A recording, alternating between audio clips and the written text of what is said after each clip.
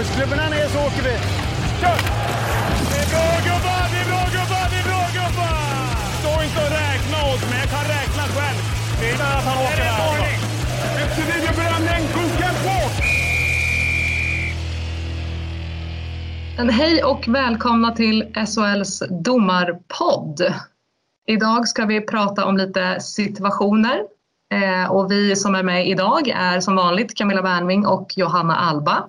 Så har vi en domare med oss också idag. Det är premiär i podden för Tobias Björk. Välkommen! Tack! Äntligen ska jag vilja säga. Jag undrar hur länge jag ska ta innan jag får den här inbjudan. Så. Det är kul. Nu kom den. Hur mår du idag? Jag mår bra, tack. Ledig igår. Ska jobba imorgon. Så idag är väl en bra dag. Vad bra! Hur mår ni själva? Jo, det mår bra. Jag trodde du skulle svara, Camilla, så jag väntade. Jag mår jättebra. Hur mår Alba? Jo, men det är bra här också, tycker jag. Vi kämpar på i dessa tider. Och du, Tobias, visst, du har fått också en del matcher här uppskjutna. Så du har haft lite speciellt spelschema sista tiden. Ja, det måste jag väl få säga. Jag har haft många matcher inställda nu på grund av läget vi är i. Vilket inte är så roligt, men det är inte så mycket att göra och vi får ta igen det efter jul här istället. Yes. Blir man extra taggad till match när man väl får döma då? Jo, så är det ju. Nu vill man ju bara ut och döma hockey. För det tycker jag är så roligt. Så att inställa matcher är inget roligt. Nu vill vi ut och döma hockey. Så är det. Det låter bra. Men idag ska du ju få döma virtuellt, kan man säga. För vi ska ju prata om en hel del situationer som vi har fått in frågor på. Och vi påminner att ni som lyssnar kan skicka in fler om ni har regelfrågor eller situationer ni vill få förklarade. Och då gör ni det till domarpodden@shl.se. Det stämmer. Ska vi köra igång helt enkelt med veckans situationer? Vi kör. Ja. Veckans situationer. Då börjar vi helt enkelt den 3 december. Färjestad möter Skellefteå. Och vi har en sparksituation här från en Skellefteå-spelare. Tobias, kan du berätta vad det är vi ser? Vi ser en situation där det uppstår närkamp efter att domarna stoppar spelet. Vi har en spelare som ramlar ner på isen. Och man ser tydligt hur gul spelares ben sparkar till grön spelare. Det här är ju en rörelse som är farlig. Skridskon får ju ses som att den kan nästan användas som ett tillhygge här. Vapen i stort sett. Så den enda möjliga domslutet man har här, det är ju ett match penalty, alltså matchstraff. Och domaren som står här gör det bra. Den här är svår att se och man kan se på bilden att domaren står bra till och agerar tydligt. Så att jag håller med domaren som visar ut gulspelare 5+ games som det blir i SHL, för sen lämnar vi då över det här till situationsrummet. Yes. Och i det här fallet så ska vi säga att det blev ju en anmälan från situationsrummet där Svenska ishockeyförbundets disciplinnämnd valde att stänga av ytterligare på Skellefteå-spelaren. Men det som är intressant med den här situationen tycker jag är jag följde en annan match den här omgången, men så såg jag i Twitterflödet ett klipp på den här situationen. Och i den första kameravinkeln som då spelades upp så var det inte så självklart. Då såg man inte riktigt sparkrörelsen. Så det blev lite sådär ramaskri. Folk kan skriva meddelanden till SHL och det var kommentarer om vad tar domarna för egentligen. De letar utvisningar och så vidare och så vidare. Men sen så kom det efterföljande kameravinklar och då ser man ju sparkrörelsen väldigt tydligt. Och den tror jag de flesta har svårt att prata bort, precis som du är inne på. Det är en farlig och väldigt onödig aktion så. Men just hur vinkeln avgör hur man uppfattar situationen. Och här säger du att domaren står bra till. uppfattar domaren, det är Bjelkander på isen tror jag. Hur uppfattar han den här i dina ögon? Jag kan ju bara hålla med om det du sa just. För jag upplevde exakt samma sak när jag såg den först. Då fokuserar man på det benet, det andra benet, och ser inte det han sparkar med. Men jag vet ju själv om jag försöker ställa mig in i att jag själv hade stått där nere, så ligger ju han ner på den här spelaren, och det är ju andra spelare som håller på andra sidan om stolpen. Så det blir lätt att man försöker kontrollera dem också, och kanske inte ser vad spelaren som ligger ner gör. Så att det gäller ju här att man har en känsla för vart kan det här uppstå, de här situationerna som vi måste ha med oss. Och det är ju någonting vi alltid arbetar med, det är att väga av liksom, var ska vi kolla. Och också att man kommer nära men inte för nära heller. Och jag tycker som han står här, så står han rätt, alltså optimalt. Så att hatten av att han har med den där, det tycker jag är jätteduktigt gjort. Ja, det är intressant, för oftast så har ju vi, generellt så har ju vi tv-soffan har ju mer vinklar och mer repriser att tillgå till situationer, och kan då göra en bedömning. Men i det här fallet så var det nästan tvärtom, att de första bilderna som vi i tv-soffan såg var hade ni en bättre syn på isen? Ja, och det är inte ofta det är så. Det är ganska lätt att döma hemifrån. Ja, nej, jag håller med. 5+ game och korrekt bedömning. Ja. Då går vi vidare till nästa situation. Då har vi en ny omgång. Vi har lördagen den 5 december. Vi stannar till i matchen mellan Frölunda och Rögle. Och här har vi en tacklingssituation. Kan du förklara vad vi ser, Tobias? Ja, vi ser grön spelare som kommer in högt upp i zonen. Spelet går upp till honom och han skjuter iväg ett skott.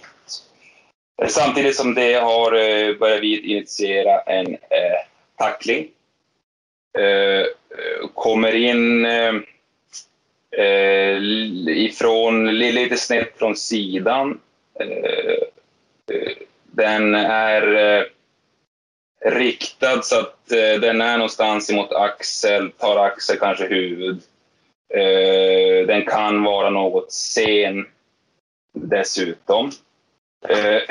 Så jag tror vi pratar antingen en utvisning, tackling mot huvudet eller late hit här. Ja, och då ska vi säga att på isen så blev det ingen utvisning den här gången. Men då menar du att beslutet på isen var felaktigt? Jag skulle vilja ha utvisning här. Min magkänsla, eller mina ögon säger mig när jag ser den här kombinerat ihop med min magkänsla också. Jag skulle vilja ha tackling mot huvudet här. Jag tycker att som den regeln säger då, man får aldrig tackla en spelare i huvudet, och man får inte komma in ifrån då, som regeln säger, en farlig vinkel. Jag tycker jag ser att visst, kraften kanske delvis är i axeln på grönspelare också, men jag tycker att den tar i huvudet. Hjälmen flyger av också, vilket indikerar väl på att det är en viss kraft riktad mot huvudet. Och så, som jag sa tidigare, så tycker jag att vitspelare kommer in från sidan. Det som är till fördel för vitspelare här, det är att jag tycker att det ser ut som att han snedställer skridskorna just innan smällen. Vilket gör att farten blir inte lika hög. Så jag skulle nog, när jag ser den så här i efterhand, 2+10 tackling mot huvudet. Men som vi också kan se så har ju grönspelare hunnit dra iväg sitt skott och är inte redo på en tackling, och det är väl det som regeln late hit också skriver om. Så det är väl också en möjlig väg att gå här. För så som den uppfattas så ser Rögle-spelaren inte Frölunda-spelaren komma där. Nej, jag tycker det. Jag tycker alltså, det får man ju se, och det ser man ju här också. Att när grön spelare skjuter sitt skott så öppnar han ju upp sig också. Det kan ju vara en anledning också till att vit spelare inte sätter smällen i axeln. Men det ansvaret vilar ju här då på vit spelare. För grön spelare ser ju inte vit spelare som kommer snett ifrån sidan. Mm. Så även om Frölunda-spelaren, som du menar, ställer om skridskorna en aning och mildrar farten eller kraften i tacklingen, så bör tacklaren ha möjlighet att avbryta tacklingen innan?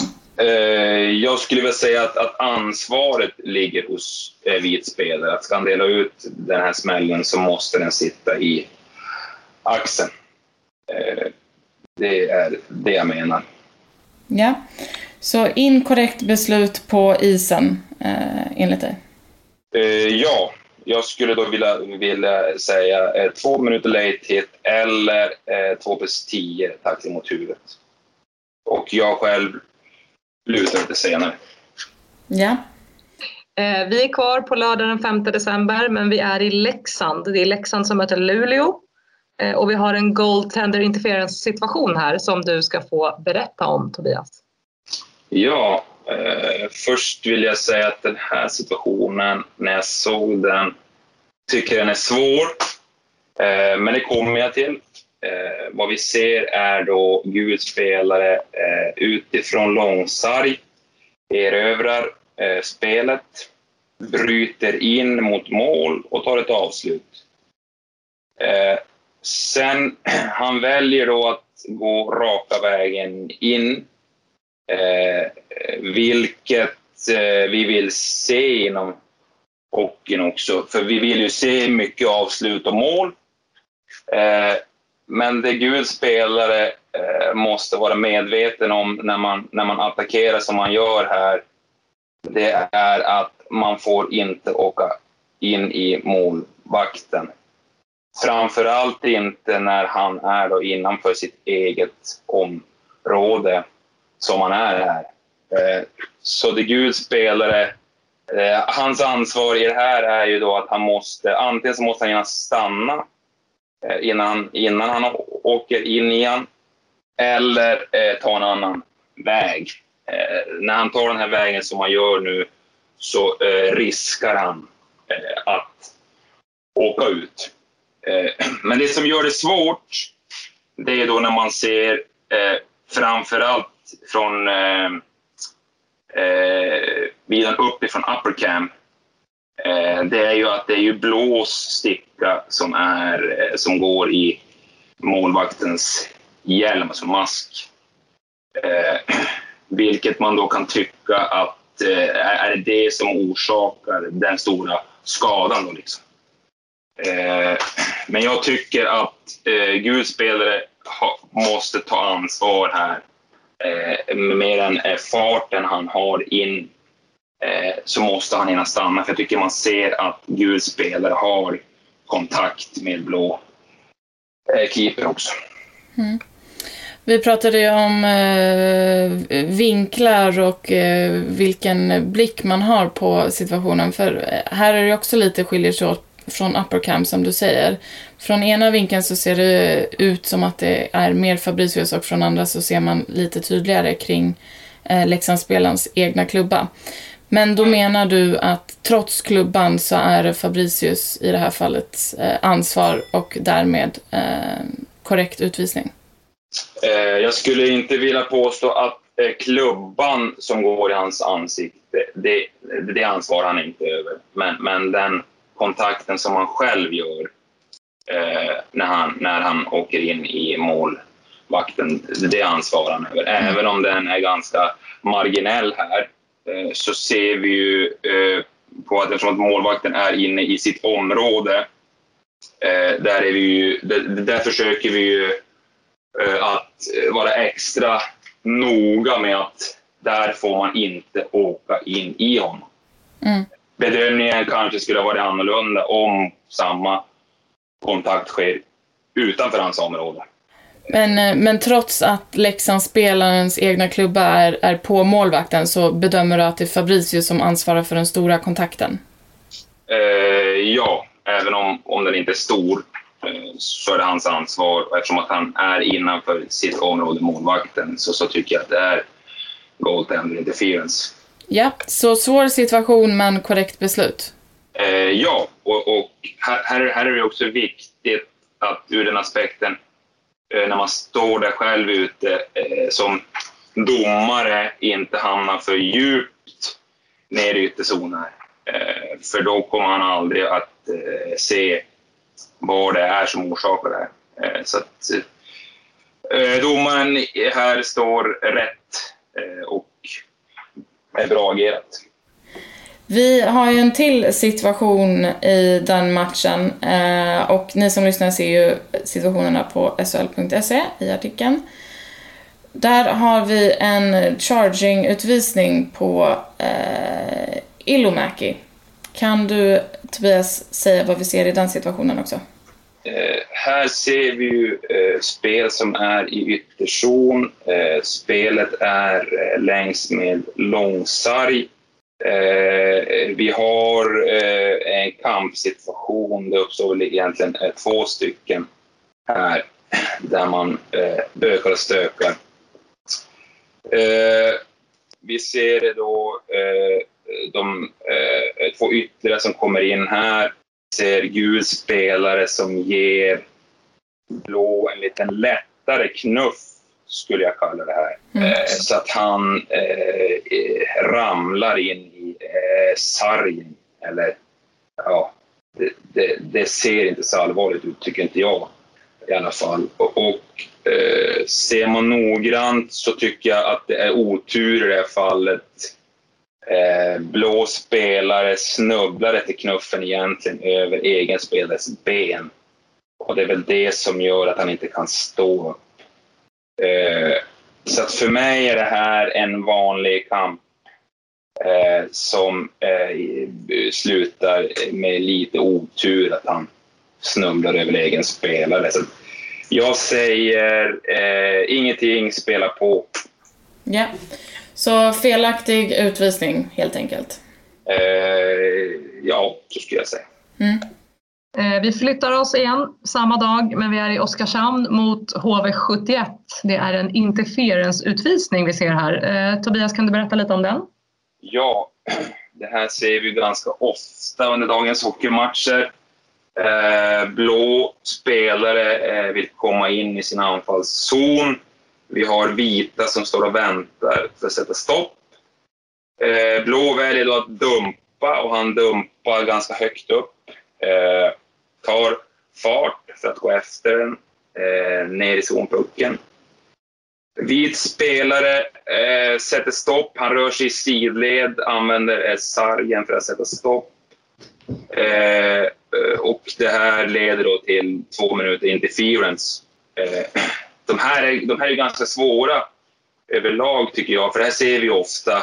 Och här gäller det ju att bedöma när man är ute på isen. Sker själva tacklingen just i samma ögonblick som man spelar ner den, då får man ju smälla på den här och liksom stoppa han. Men jag tycker, som man ser i det här fallet, så spelar han iväg den. Han tar fart för att gå efter ner i anfallszon, och vit spelare väljer då att röra sig i sidled för att då sätta stopp på en anfallande spelare som är nere i anfallszon. Så jag tycker att det är korrekt här med 2 minuter interference. Som du säger så är det en situation vi ser ofta, men om man kollar lite mer noggrant, vilka faktorer? Du säger större sidled. Vilka ytterligare faktorer är det som gör att det blir en interference? Ja, alltså du har ju då, om man nu säger om vit spelare skulle stå helt still, då äger han ju den isen som han står på. Så om då blå spelare åker rakt in i honom här, då kan ju aldrig vit spelare åka ut. För då äger han ju sin egen is som han står på. Men här ser man ju hur han väljer att röra sig ut mot sarg för att han ser att det där då spelare kommer komma. Och det därav så hindrar han ju honom. Yes, men då 2 minuter interference på isen och du anser att det var ett korrekt beslut? Ja.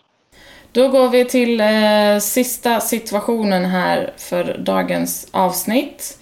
Vi går till söndag den 6 december, Rögle, Växjö, och här har vi en situation mellan Ryfors och Sylvegård.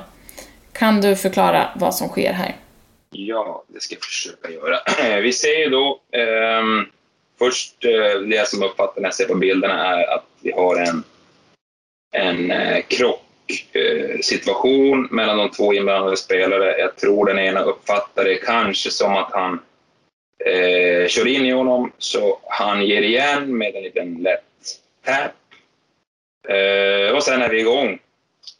Och sen tycker jag att det är lite kramkalas egentligen. Och sen är det över. Ja, jag kan väl, om jag då ska svara på vad jag hade gjort. Jag hade nog satt 2 minuter roughing på bägge två. Alternativt 2+2 för fisticuffs eller för fighting heter det då. Men jag tycker att den 2 hade räckt. Och vi ska säga att det blev 5+ game för båda här på isen. Men det tycker du inte är korrekt. Och vad avgör här då graden av utvisning, om vi säger mindre och större straffet i en sån här situation? Det finns ganska väl uppspaltat i reglerna med ett visst antal slag som gör hur man ska öka det här hela vägen upp, alltså gradvis. Här tycker jag inte att det är så mycket slag egentligen, utan man kramas ju mest. Så jag därav så tycker jag att den 2 hade räckt var här. Men det ska man ju också veta att det finns så mycket annat som kan spela in när man själv står där ute på isen. Vilken typ av match har det varit? Hur pass hett har det varit innan? Och det här, är det nu jag måste stiga in och visa att nu räcker det liksom?